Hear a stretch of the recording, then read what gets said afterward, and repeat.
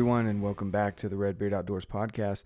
This is Jonathan, your host, and here at Redbeard Outdoors, I talk about faith, family, fitness, and the outdoors, and how those principles incorporated into your life will help you live a happier, more successful life.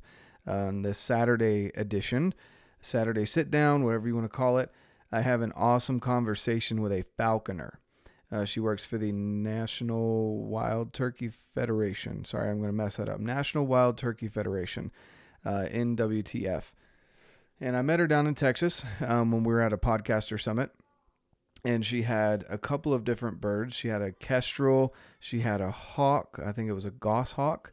And she had another bird, and I'm going to mess it up if I try and say it. But it was pretty cool to see them in action. And I learned a lot about what it takes to become a falconer. Definitely don't have the time for it, but it is an awesome experience to speak with one. And I've seen a couple of them online, but being up close and personal with these birds that are so powerful, fast, and just birds of prey. I mean, it's amazing. So anyway, before we get into that, I wanted to bring up the partners of the show and some companies that I work with as well. And most of them I've got discount codes for. But first off, of course, Absolute Aid. If you need CBD chewables or a rub-on, they make a lotion as well if you want the topical solution. But I use the Relief formula as part of my routine. I always take a fish oil, multivitamins, and greens from First Form.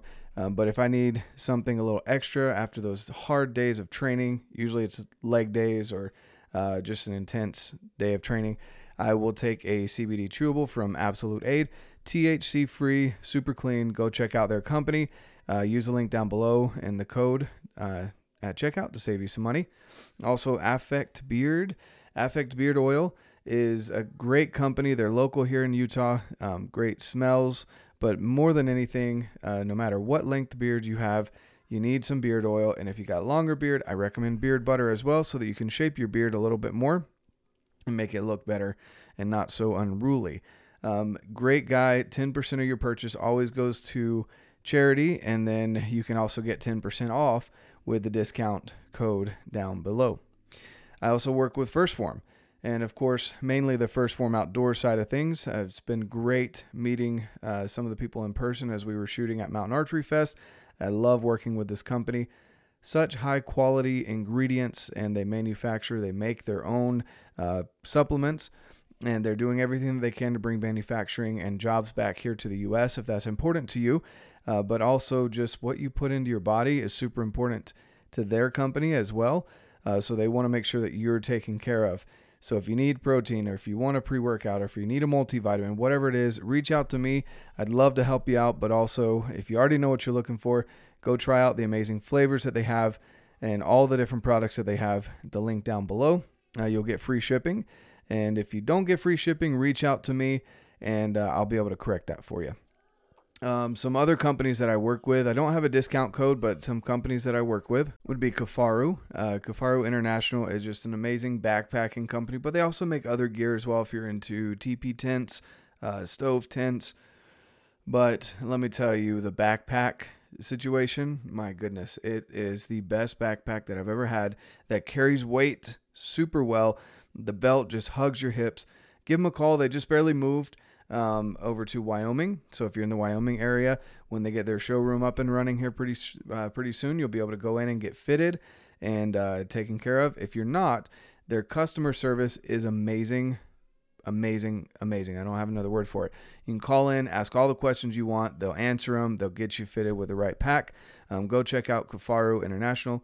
Don't have a discount code with them, guys, but amazing U.S. quality, U.S. made, manufactured.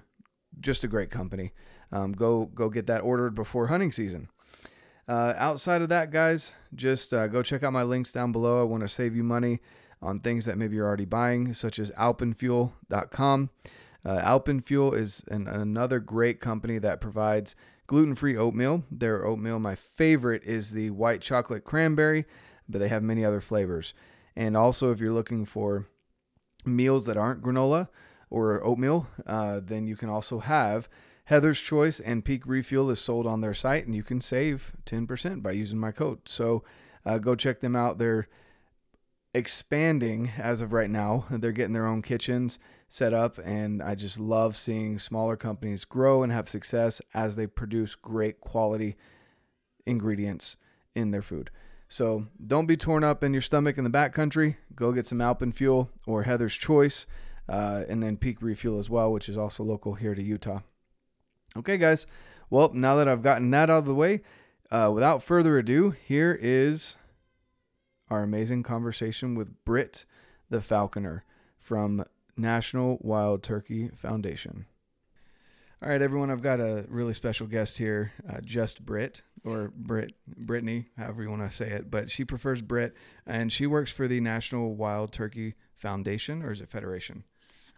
Federation. Federation, okay, National Wild Turkey Federation, and she's also a falconer.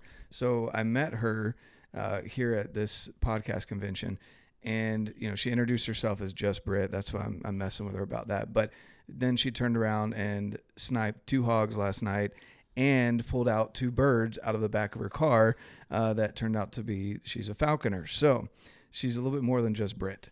And Brittany, or Britt, and I don't like shortening people's names. I don't want to mess up, but. My name is Brittany on paper, but my friends call me Britt, so you can call me Britt. Okay, awesome. So Britt, give us a little bit more introduction, who you are, how'd you get with the National Wild Turkey Federation and into falconry? Yeah, so I guess it all started, I went to school at LSU, graduated in wildlife ecology, did a bunch of bird work, and eventually, that led to working for National Wild Turkey Federation through, do a lot of habitat restoration work. And then separately, I am a falconer. And that interest, I guess, stemmed from hunting and just having an interest in birds. That's awesome. So you say it stemmed from hunting. Did you grow up hunting or? Yeah. So I did. Now, I wasn't a great hunter or anything like that, but just being Southern, I suppose, especially in South Louisiana, it's kind of a culture. You don't think much about it. I'd go with my dad, and we'd go sit in a deer stand together growing up, or we go duck hunting during the duck season, and it's just something I was never passionate about. It's just something you did, but then you kind of move away from that and you realize, whoa, I really did enjoy that. Really did like doing that, and you just never thought of it before. Yeah, no, that's awesome. And it's interesting because you say because you're from the South that you hunt, and I think a lot of people do. So you were saying deer. Did you ever alligator hunt or anything like that? Oh no, I did not. So while I did deer and duck hunt, it never really went beyond that because I guess I just did what my dad did. Yeah, but I do have an interest in reptiles, and I'll go out and see alligators in the wild, but I haven't, gotten an alligator tag or anything like that. Right. Okay. So I just was introduced to that. I didn't realize that was a thing, alligator hunting. Oh, it's a thing. Yeah, it's definitely a thing. A buddy of mine invited me on an alligator hunt this upcoming year, and I told him, I'm like, man, that's smack in the middle of elk season. So I don't know if I'm going to be able to make that hunt, but it looks interesting. And I've heard alligator meat's pretty good, at least the tail. Yes. So I am guilty of that. I will eat alligator, and it is so good. Yeah, that's awesome.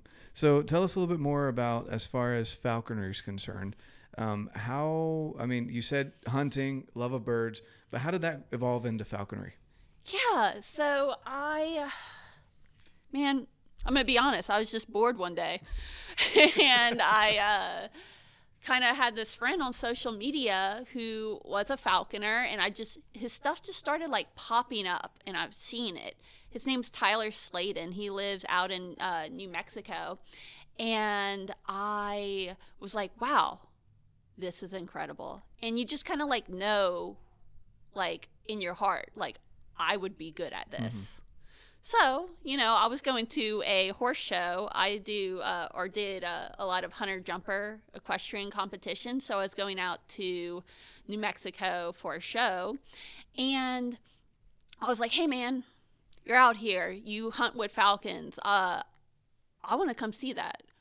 And it kind of just branched out from there. I saw it. I asked him a bunch of questions. I went back to Texas and I was like, this is what I want to do.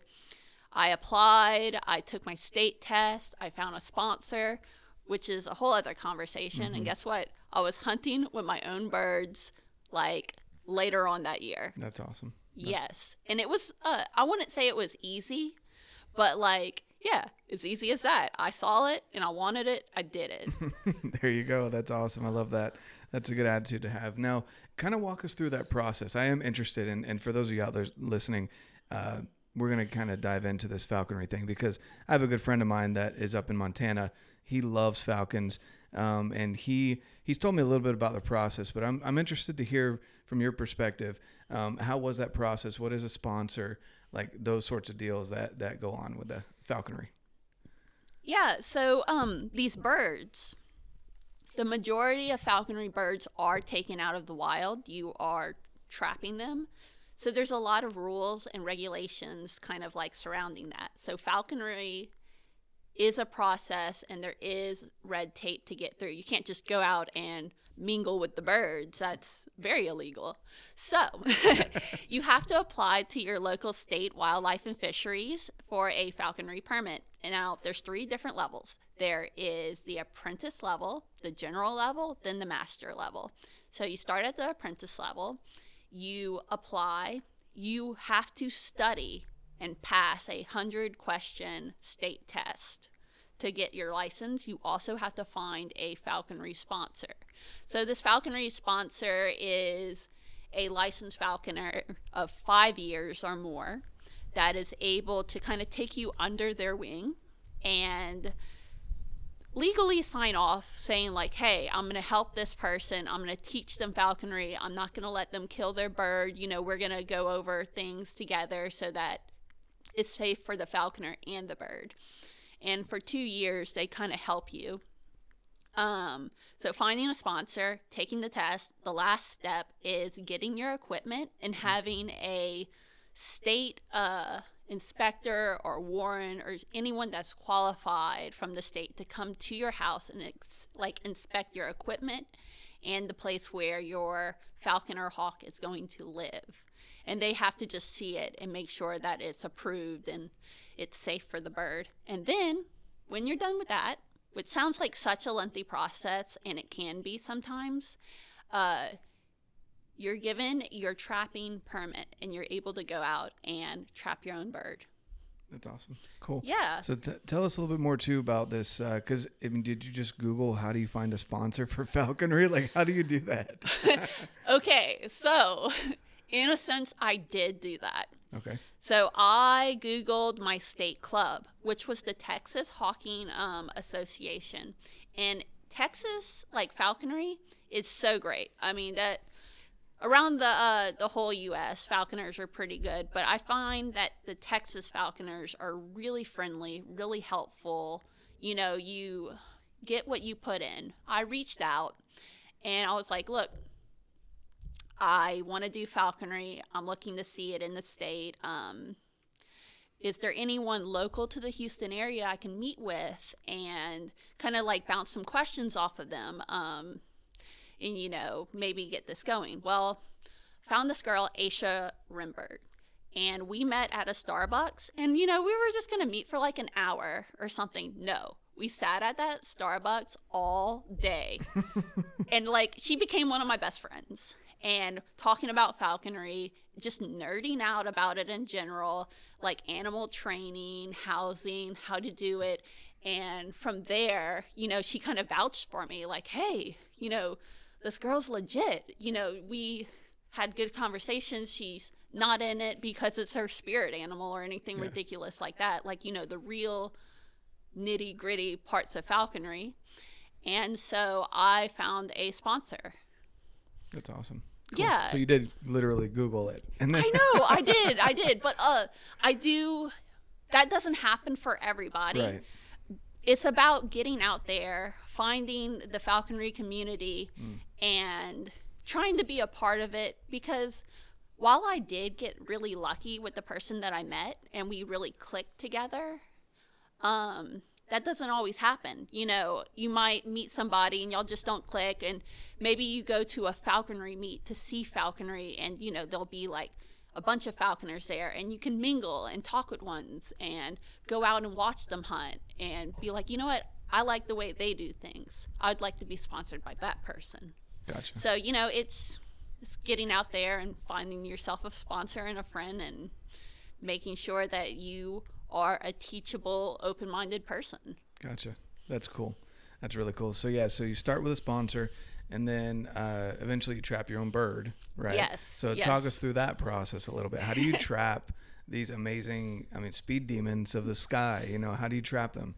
Yeah, so there are, like you said, a speed demon, but there's also like monster trucks and you know, different types of birds, and different types of birds require different types of trapping techniques. So let's say a peregrine falcon. Well, guess what? Peregrine falcons, they like birds. They like to kill little birds. So a pigeon is something that would attract them. Where, oh, I want to trap a red-tailed hawk. Well, maybe not use a pigeon. Maybe I'll use like a rat. Something more attractive to them. Gotcha. So you have to kind of think about what you're going after. But I'll use a red-tailed hawk as my example, because that is a lot of people's first birds. They're great animals. So you go out, kind of how I do it is I drive up and down like country roads where traffic is very minimal. And guess what? Those hawks are just out on like telephone poles, and they're hunting. So this is a great setup. They're easy to see. Well, now you get into some rules about trapping. You can only trap a bird that's less than a year old, but old enough to like be flying and out on its own. There are some rules for taking, I guess, like eyas or, you know, very young birds out of the nest, but we're not going to talk about that. Okay. So typically a bird that you're going to trap is going to be out on the wing, but less than a year old. And you're like, well, how do I even tell if the bird is less than a year old? Well, most birds have different juvenile and adult plumages. So, you know, they'll leave the nest and their first set of feathers is going to look different than when they molt in the spring. Okay. So you have this like, I guess like 8 months, 9 months of this unique coloration they are before they turn to their adult colors, their adult molt feathers. And a red-tailed hawk, their juvenile plumage includes I guess like a brown striped tail. They do not get their red tail until that first molt. So, you know, you use your bios and you look at the bird and you're like, yep, I see the brown tail and some other markings. It's a juvie. Let's set the trap down. Okay. And so you're like, oh, well, where do you set down a trap? You know, like, what in the world? I'm telling you, you can set a trap like 50 yards away. Mm-hmm. The bird will see it. Okay. So this trap is going to be more like a wire mesh cage. You're going to have the rat on the inside, and then around the wire mesh is going to be little filamental like loops and nooses. So you set it down. The bird is going to see the rat, come down, and try and grab it with its feet. And they're going to just get caught in the nooses. It's really as simple as that. And you're like, oh, is that it?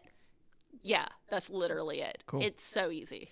Wow, that's awesome. And then, I mean, I imagine it's how they're flopping. It's not really injured, but it's tied up a little bit because it gets hooked into those loops. So how do you get it from there? I mean, it's not going to want to be held, obviously. No, it's not.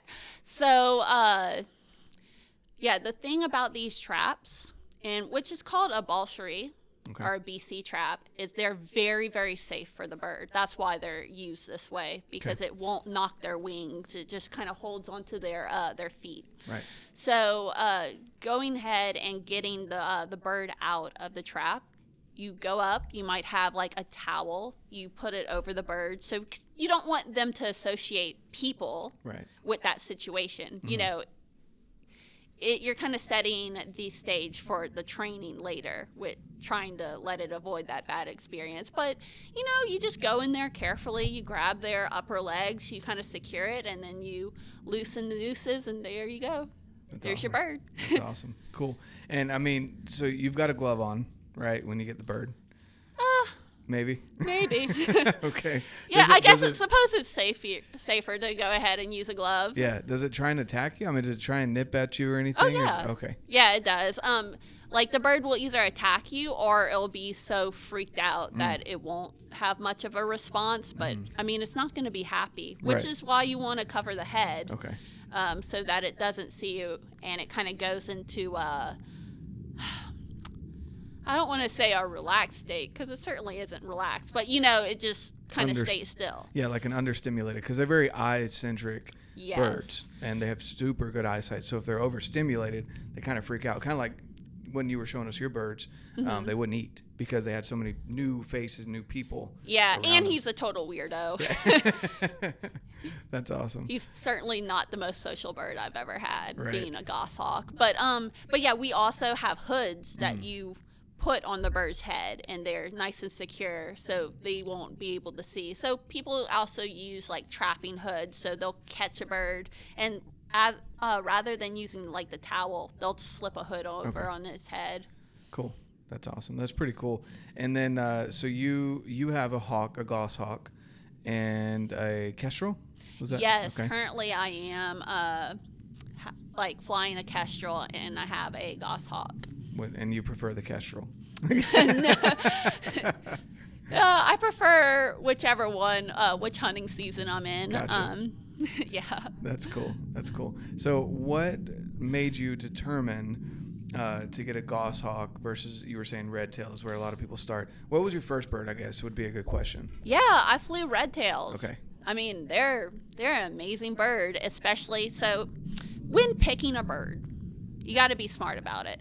You have to look about where you live, because that determines the type of bird and prey you're going to, I guess, get. Because it makes no sense to get a bird, like let's say a falcon that lives in open areas and, they're really successful, like let's say on ducks. Right. But you live in a big forested area, but you might have a duck or two. Well, guess what? It's just not going to work. So you have to look at where you are. And so I am in the southeast. We have a lot of squirrels. Okay. Got hardwood forest and squirrels. So what am I going to fly? A red-tailed hawk. That's like the perfect bird for that area. Goshawks also do work too, but that's a different conversation that I'm kind of experimenting with. So red-tailed hawk, that's going to be your bird typically.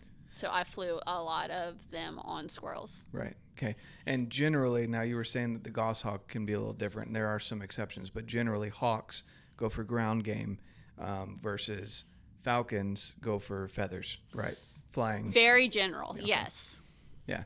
What's why is that? Do you know? It's just kind of what they're built for. We did say the thing about the goshawk. So accipiters in general are very like fast, agile hawks. So they do catch, I guess, like birds. That's kind of their thing. But a hawk in general is going to be a heavier, slower animal rather than a falcon is going to have like aerial, the advantage up there. Right. Where they couldn't use like any crushing power to like, let's say, get a rabbit. Yeah. Yeah. No, that makes sense. So yeah. So more muscle on a hawk in a way. They're more like the muscle cars, and then you got because they still go fast, but they're more powerful. Yeah. Think about like a hawk is a crusher. Okay. And a falcon is more like a puncher. Okay, cool. Because I've seen that where I think it was a peregrine, because they can get really fast, can't they? Oh yeah. They when they dive, and I read something once that the stealth bomber was designed to be the same like shape as the profile of a peregrine falcon. Is that yeah? Yeah, because they get up to over 200 miles an hour sometimes in a dive, right? Yeah, I believe that is the top, but that is like a committed dive. Right. Yeah. Yeah. I've seen some. It's crazy because I was watching a video the other day of this duck that was sitting there, and you just see this blur, and oh my God, I've seen that video. Right, and the duck's dead. Yes. And I was like, what the heck? And then they play it in slow mo, and you see this falcon come down and just knock him out. That was Right. a prairie falcon. Yeah. Yes, It was they are crazy. hard hitters. Yeah, yeah, that was a crazy video, and it's interesting to think that these birds, I mean, they're designed for that, and when they tuck their wings in or they dive, like I can't imagine flying in general, let alone like being these dive bombers or attack things that are coming out of the sky. Like it's cool. It's interesting to me. You were saying off before we started recording that because I'm interested in the vocalization of turkeys and elk mainly, that I'd be interested in falconry. Now kind of delve into that a little bit. Why is that the case? Okay, so I was saying that because like it's very interactive. Okay. So this is the type of hunting that I love. So, while like growing up, I said that I went to like a deer stand, and that's like very, to me, not like taking away anyone else's joy, but like that's Right. very passive to me, and that's very easy. You just kind of like go relax in a stand. The Right. deer shows up, you shoot it, call it a day. Like, nothing wrong with that. Me, and why I just get so passionate about falconry is you are part of the hunt. Like, you have to be interactive or it's not happening. Right. That bird is relying on you, and you are relying on that bird, and y'all are both actively working together to catch a game species. Exactly. So let's take I guess like falcons on ducks, Okay. like that type of situation. Well, or we can do like red-tailed hawks on squirrels. I put my my red tail up in the trees. I am walking through the forest trying to look for squirrels, and my red tail is following me from tree to tree. Well, I am wanting my red tail to go up kind of toward the top of the trees so they can be looking up and I have the ground and we can kind of cover it from that. And they are waiting for me to find a squirrel because a squirrel is so smart. I had no respect for squirrels until I started hunting these things. And I thought it was going to be easy. I really did. I was just like, a squirrel's just this dumb thing up in the tree. Like, I've seen them. Whatever. They're everywhere. No, they are smart. And once you go into the woods and start hunting them, they hide from you. Like, they are clever. So, you go in. The squirrels are like gone. They're hiding. They are like sticking to the under parts of branches. They're trying to outsmart you. So it's up to me to go find like nests or vines that are connected to the treetops and shake the branches and try and actually flush one of these squirrels out to get them out into the open. Well, like it's not a passive thing. I have to kind of use my smarts to find these squirrels. Right. And then once I find the squirrel and I flush it out, let's say I just like grabbed the vine and shook it and then scared a squirrel enough that they made a run for it. Well, I call in my bird. She swoops in. She tries to find the squirrel, and we are actively chasing. So, the squirrel's going to go from tree to tree. I have to run along the bottom and make sure that the squirrel stays up in the trees anytime it tries to come down, where my bird works it from the top. And we try and corner the squirrel in a situation where the bird can take a dive at it, where it can grab it on the way to the ground. And like red tails are really cool because they like to crash through branches and stuff. Like they are incredible at that. So it's like a 3D chess match. And, like, let's say I scared up the squirrel and then I was just like, okay, go get it, buddy. Well, guess what? My bird's not going to be that successful because squirrels are quick. Like it's going to have the advantage. But with me and the bird working together, we're able to kind of catch our quarry. And to me, that's just so much fun. Yeah. And Yeah. a lot of thinking has to go into it to outsmart them. Yeah. And like cut them off and make sure that the squirrel is like, oh, I'm going to distract it right here. And that split second's going to like be good for my bird to come in from behind. Yeah. That's awesome. That's really cool. That definitely is a lot more interactive than I was thinking. I need to borrow your bird when I go elk hunting, and because the squirrels are the most annoying thing when you're in the elk woods, because they set off alarm bells Oh, yeah. throughout the entire forest, and it's really annoying. This one time this last year I was sitting in a spot, and it was dead quiet, like the birds were chirping and everything, and this one squirrel spotted me. And it was on from there. Like he was just chirp, chirp. And then like all of them started doing their little bark thing. And it was like alarm bells were going off. And of course I didn't end up seeing any elk.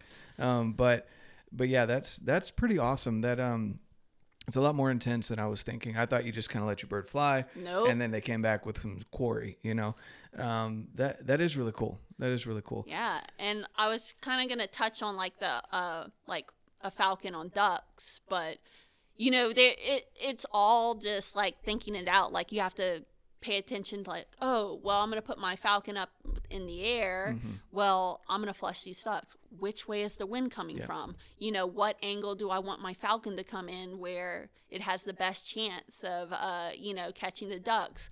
Oh, I got to protect the pond because once the ducks flush, I don't want the ducks coming back. I want them to be very unsafe over the land because those ducks are going to see the falcon and want to come back to the water to be safe. Like you have to really play the game and keep the quarry in a catchable situation. So the ducks are safe on the water? They are safe on Really? the water. Yes. Because the falcon's worried about hitting the water. Yes. Because they can't swim. And like let's say the falcon goes in and knocks a duck on the water. Well, what good is that? I mean, they can't take it out of the water, and generally an injured duck is just going to sit there on the water and dive anytime someone tries to get it or. Because they can't pick up the duck because it's either bigger than them or the same size. It's a little. Correct. It's too big. Okay. So, the only time the duck is catchable is when it's over the land. Okay. That makes sense. And those are little things that you just don't think about, I just think they could there's just grab so them many wherever. intricate things. And they don't go for fish or anything like that, like eagles do. Correct. Okay, cool. And do hawks go for fish at all? I mean, you have the osprey, and there's different birds awesome that birds. will take like a fish. I mean, they'll eat what they can get, but in falconry, you do not use like fish eating species typically. Okay. There is someone out there trying to make osprey falconry a thing, and I hope they do it, but just the dynamics of falconry doesn't really work too well. Yeah, osprey are really big. They're big birds. Yeah, well, think about it.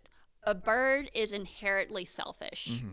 Like, they'll use your partnership because you make their life easy. Right. They realize, like, oh, well, when I hunt with this human, it's easy for me. Rather than being out on my own, then I have to wait for hours for a chance of prey. This person, I follow them and they make it happen. Like, it's a very, like, self-serving thing. Gotcha. So when a bird or your raptor like catches its prey, it doesn't want to give it to you. So, you kind of go through training where like, okay, if you catch this, I give you this. Gotcha. And you kind of like have a pre-made like little piece of food that's easier for them to take rather than them using all their energy to pluck or kill their own prey. So that's the trade-off. But with like, let's say you're trying to catch stuff with, your fish eagle or, something like that. Well, guess what? That bird's going to catch the fish and they can fly off with it. They're not going to want to sit around and like have an interaction with you and do a trade-off because they're like, oh, well, my food's right here. See ya. Yeah. Because they're done. Okay. They're done with you. Yeah. So, there's parts of falconry that make it work. Gotcha. Yeah. Gotcha. Oh, that makes sense. And somewhere I heard so falcons generally don't like squeeze with their talons afterwards, right? Whereas Correct. hawks do. Correct. And what they're doing is they're puncturing the organs, right? So they are just kind of crushing the animal to death. I mean, I hate to be brutal like that, but like it isn't a quick kill. It's not quick at all. So like in general, in my falconry, I go in and I kill the animal myself.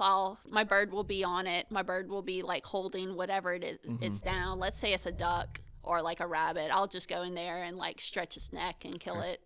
You know, give it a nice little quicken, because it's a brutal process if I wasn't there. Gotcha. And that's just hawks, right? Oh, I mean, so if a falcon gets like a really good hit, like the duck's going to be out cold.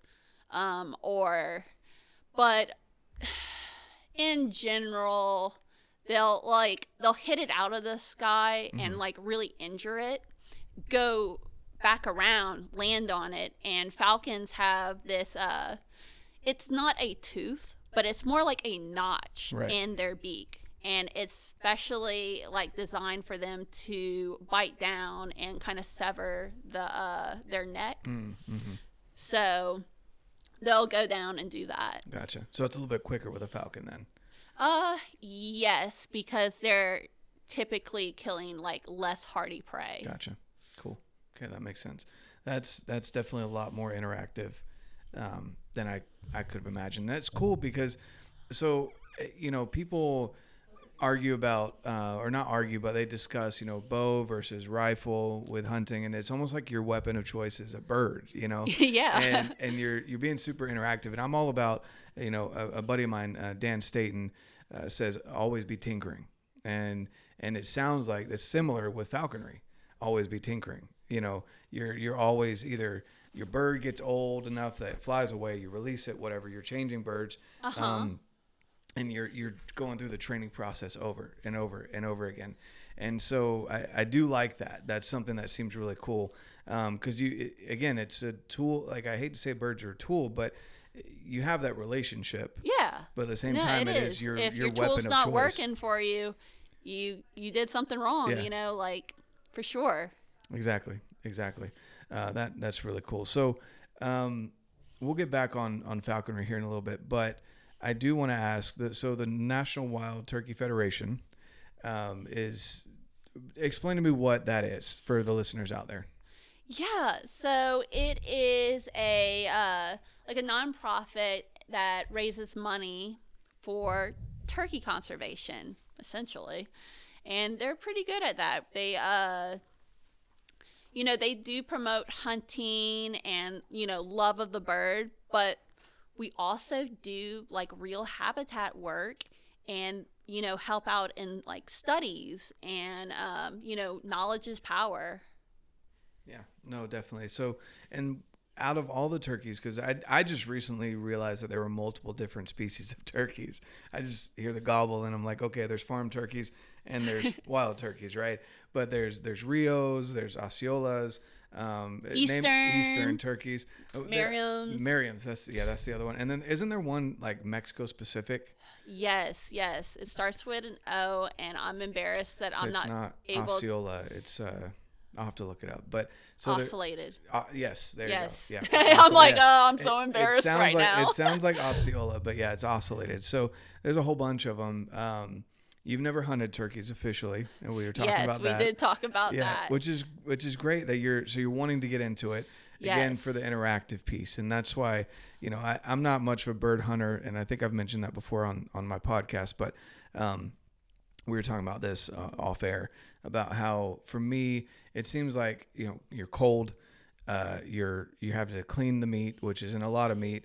You're getting the pellets out of it, and it just seems like a lot of work for me, and a lot of cold for sitting there kind of passively almost. I know some people call them in. You've got the you know, the decoys out there and everything, but like, and I did want to mention nothing against people that sit in a stand, right? Because some people do get super dedicated, put trail cams and all that stuff out. Yeah, of course. But I agree, it's very passive as far as in the moment that you're hunting.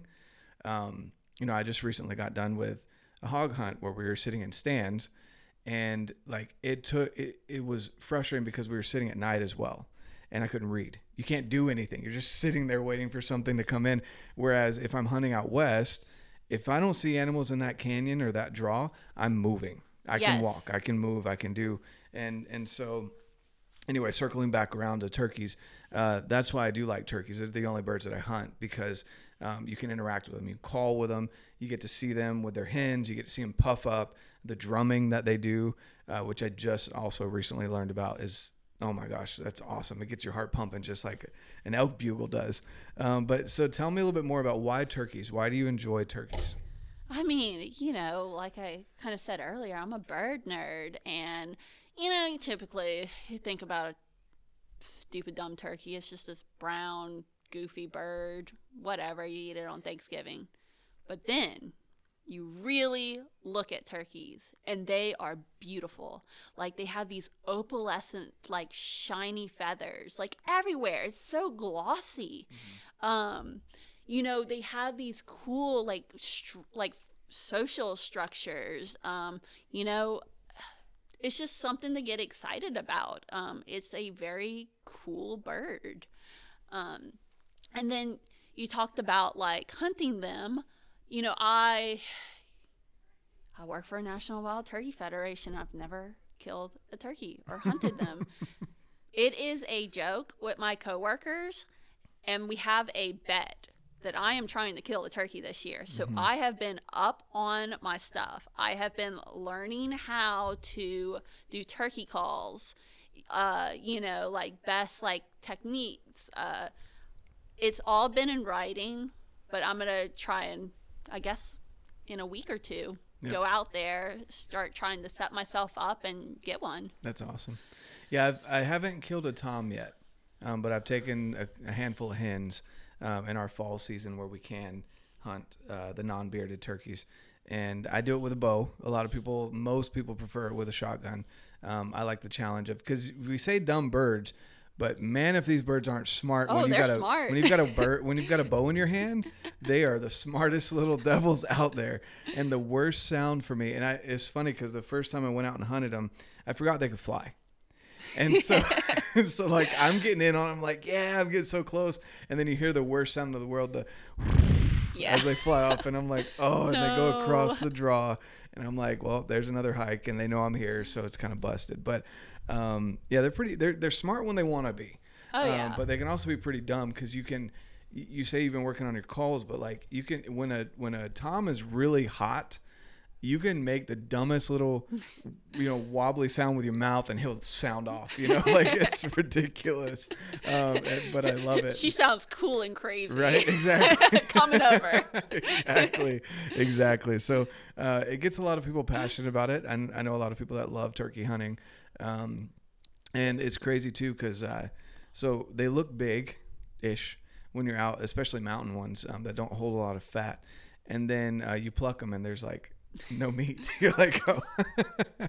But yeah, that's really cool. I hope you in the next couple of weeks are able to get one. Are you doing it here in Texas? No, so I'm in Louisiana.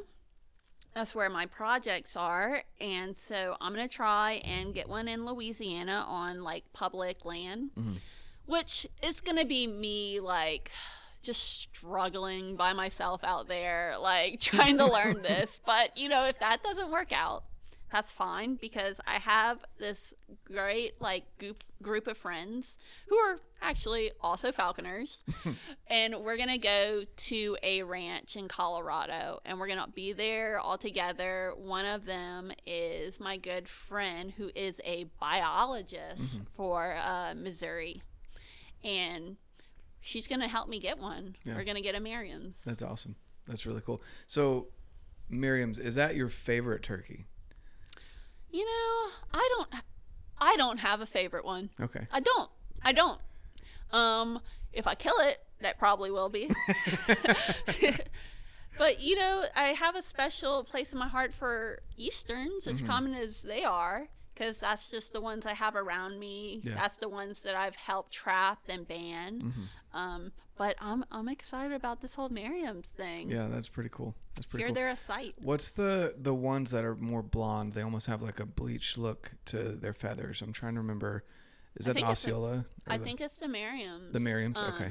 And then I did not know this. I learned about this reading I guess it was only last week, they have like these special color phases. They're like a fire turkey. What? Yeah, they're kind of like a dusty, lack of melatonin Okay. bird out there. I mean, they're rare, like, oh, an albino turkey. Yeah. But I don't know, recently read something about that. I thought that was neat. The fire turkey. Cool. I'll have to look that up. That sounds awesome. I mean, that is probably not the word for it, but it was like fire something turkey. It's going to be coined that now. Okay, yes. Official. Fire something turkey. Right. That's awesome. So the three, I mean, the main things that I talk about on the podcast and in my post is faith and family. I kind of wrap those into one. We discussed that a little bit. You growing up hunting with your family. Now, and then fitness and the outdoors. I'd say that working with your falcon, if you do it right, the way you were describing it, takes a little bit of work outside. So one, you're getting outside, and two, it's fitness because you're trying to keep up with the bird. Oh, and vice yeah, versa, the bird's keeping up with you. But like you're having to run or, hike or find the bird again, things like that. Tell me a little bit more. So you grew up hunting whitetails. Was there anything else that you did with your family in the outdoors that you grew up doing that you still do today? Oh, yeah. Like, I still go hunting with my dad.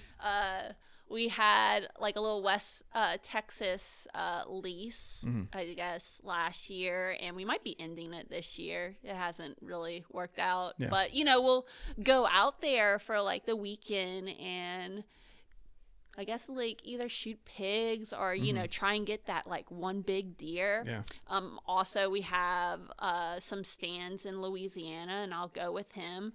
Always do the Christmas duck hunt. Okay. Especially when I lived out of state. I'm back in Louisiana now where I'm from, so I am closer to my family. But I lived in California and Texas for most of my adult life away from them. But I'd come back and see them during the holidays, and guess what? We went duck hunting. Yeah. So just kind of part of it. Yeah. That's awesome. That's really cool. And as far as, so for fitness wise, you work with your falcon, but do you do anything, whether it be in the gym, running? You seem like a pretty fit individual. Okay. Don't judge me. I've been meaning to start really getting fitter, and I'll go to the gym every once in a while because it is nice to just put on an audio book Yep. and do the elliptical. But I would say a lot of my fitness comes from riding horses, doing hunter jumper equestrian. I did retire my horse last year, so I am going to have to find a solution. Yeah. Yeah. Tell us a little bit about that too. Way to bring that up. Right. Yeah. Well, there you go. You did mention that earlier. So you said hunter jumper equestrian. Can you explain that? What is that? That's a lot of words. Oh, yeah. I say that to try and be more specific, but okay. You watch the Olympics and they have the horses that do the jump course. That is what it is. Okay, awesome. Do you get dressed up in the fancy with the hat and the pants? You know it. I do. That's awesome. So I've seen some of that, and you look at it and you think, man, that's kind of simple, but it's really not.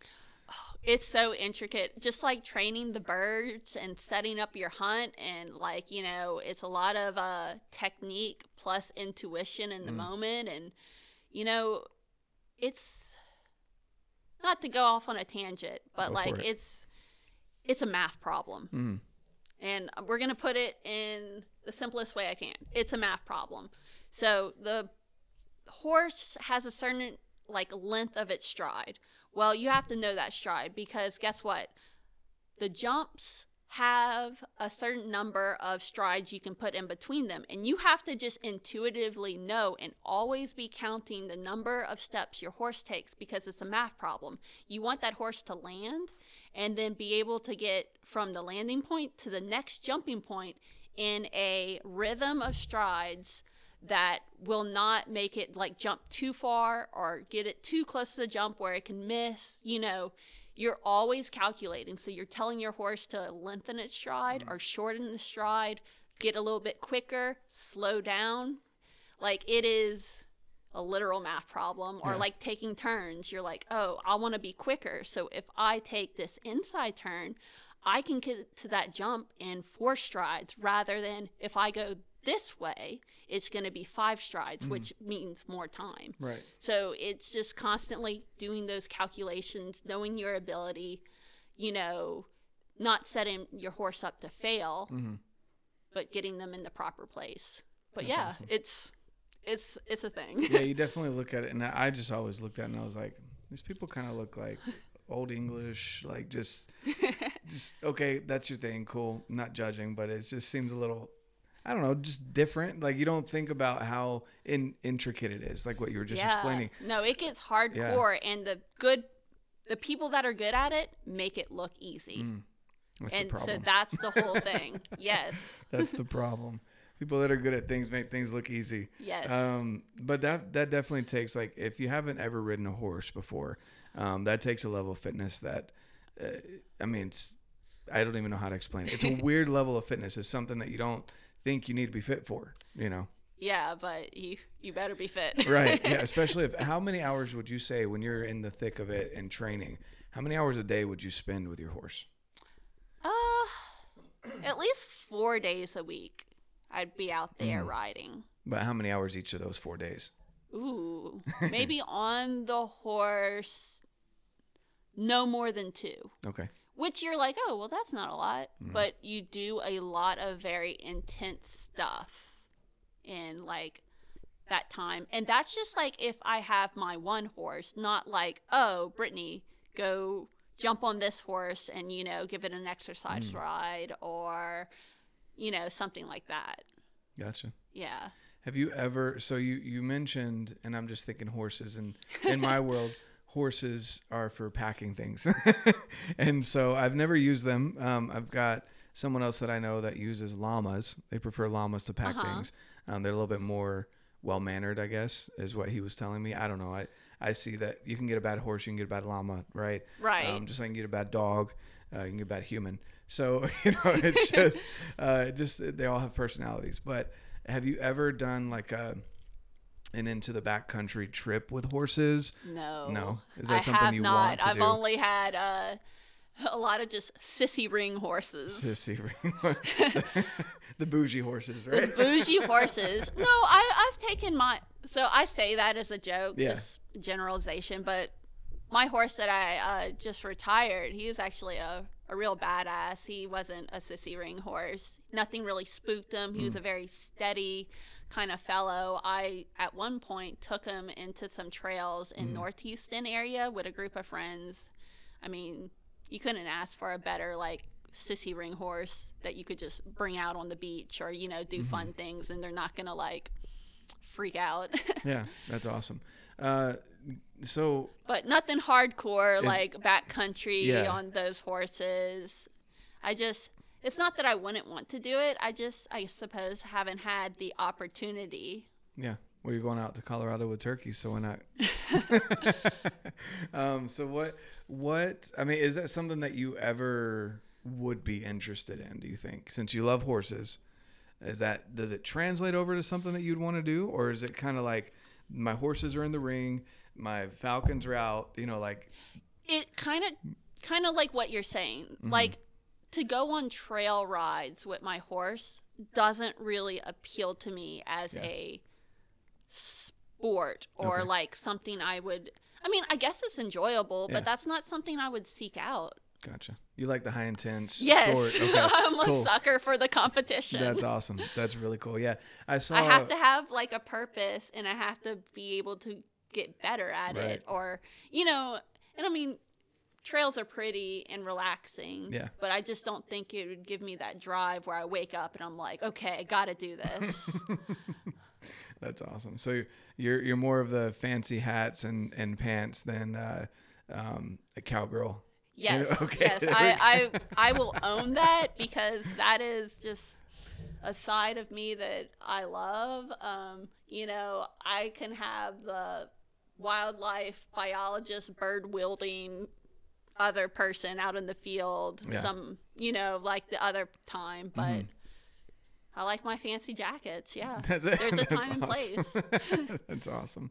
So, because we were backpacking in the Sawtooth Mountains a couple years ago, and we were going down this rock slide, and these horses were coming up from the other side, and I was like, I wouldn't want to be off of my own 2 feet going over this rock slide, because if that horse goes, you're gone. Like, Right. you're going with it. I'd be scared. Yeah, and you're comfortable with horses. Okay, so I'm not weird thinking No, that was. I don't think you're weird, but maybe I just don't have the experience like all those other people. But I wouldn't want to be on my own horse. I'd be Right. like, I'm gonna walk you. Yeah, exactly. That's what I was thinking. You're I'm on like, your what own, are buddy. you guys doing? But they're obviously comfortable with it, and I just asked that because there's some allure or appeal to take horses deeper into the backcountry and go elk hunting. People do that a lot, so they don't have to pack the meat out, right? And so I just didn't know if that was something, but it doesn't sound. You like to keep them separate, which again, there's nothing wrong with that. I just, coming from my mindset, that's what horses are used for. Yeah. But your mindset is more of the competition, quick burst of running, jumping, and all that math calculation that you like to do in your head. So I'm surprised you don't have like a calculator right there while you're riding your horse. That's awesome. Cool. Well, is there anything that I haven't asked about falconry that you would want to share with the listeners, or if you're speaking with someone that maybe wants to get into it? Yeah. I mean, I guess the best way and to think about falconry, especially if you're interested in it, you're like, man, I love eagles and hawks, and I want a way to like interact with them, and I just feel strongly. Well, I just want to let you know that falconry is hunting. Falconry is not having a pet bird. Falconry is not, bird show tricks. It is a legitimate way to hunt. So in that aspect, like, you need to really respect the bird. And if you're going to go down that path, you have to be committed to taking game and hunting, not just having an interesting pet. Yeah. So not having like a cockatiel or something like that in your Correct. house. It's not really fair to the bird. Yeah.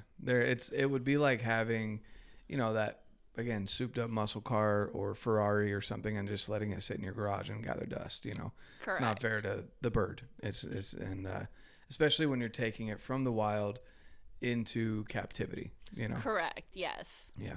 You want to keep it as wild as possible, right? Mm-hmm. And how long do you typically keep the bird? So everyone's different. There's people that like to trap a new bird every year. So they'll trap a bird at the beginning of the season, train it, hunt with it, and then in the springtime they'll let it go. Okay. And then they will just get a new one. There's other people that like to keep their bird, and then summer or spring and summertime they'll molt it out, and then they'll get back to hunting whenever fall comes around. My personal belief is, if I have a bird and it is good at what it does, I will keep it. Yeah. If it keeps its, its end of the partnership, guess what? You get to stay on my team. Mm-hmm. But if the bird is ever getting like unenthusiastic or hard to deal with, where they're just not, they're kind of like taking you for granted, and they're getting lazy in the hunts, and they're just not into it anymore, Right. then I'll release it and I'll get a different bird. Maybe a young and dumb one who's like going to be all out, which is the fun thing about new birds, because they're these young birds that are very enthusiastic, where a more experienced older bird can lose some of that, because they're going to be a lot more calculated. They're going to be a lot more slow to the punch, but steady Eddie. And that's not all of them, but a lot of people tends to like lose their appeal with that. So it just depends on who you are, what's your long-term goals with the bird, if they're working out or not. Cool. That makes sense. And then how long have you been doing this? Me, 5 years. 5 years. So you'd be a sponsor now. Yes. And you want to be a sponsor? No, I don't think I do. Now, if the right person comes along, yeah, sure, yes. But there's doers, and then there's people that can tell people how to do. I'm I'm not a perfectionist, but I just feel like if I was a sponsor, I wouldn't be a great teacher because I would just like feel everything they did like so much. You'd want to take the bird from them and do it for them. Well, I wouldn't say that, but you know, it would just like be hard for me to like watch them fail, or like if they didn't take me seriously, you know, in instructions. Like, I don't know. I just feel like I wouldn't be a great sponsor right now. Right. But no, I hear you. if someone comes along and I really like vibe with them and I feel like, yes, this person could be good at this and they're going to take it seriously, then yes, then I am more inclined to help them out. Right. No, that makes sense. Yeah, and I definitely agree that there's people that are made to be teachers. Yes. And that are just naturally good at it. They don't get frustrated with the process. And it's not that you would be upset with the person, but you would feel that as if it was your bird. You wouldn't want them to fail. Like you'd feel the I don't know, the success, or you'd feel like the loss or the frustration, and it's hard to separate it. Yeah, no, I get it. I just figured I'd ask. Cool. Well, you know, it's been awesome having you on, and I appreciate having this conversation. It's, again, falconry is something that I don't know much about, and it's cool to hear people get so passionate about it. And if people want to look you up, want to follow your adventure or anything, where can they find you? Yeah, so I did start a Instagram, you know, like all the cool kids. So it's going to be at winged_hunt. And that's my name, Britt. Cool. That's awesome. Well, thanks so much for being on, Britt. And I appreciate your time. And everyone, go check her out on Instagram, follow her journey through falconry. And again, thank you for your time today. And as I always say, guys, get out, live your life, and love it. All right. Well, that was my pleasure having her on. I really enjoyed learning about falconry. Hope you guys enjoyed it as well. That was a very interesting discussion. So if you want to get into falconry, there's someone you can reach out to.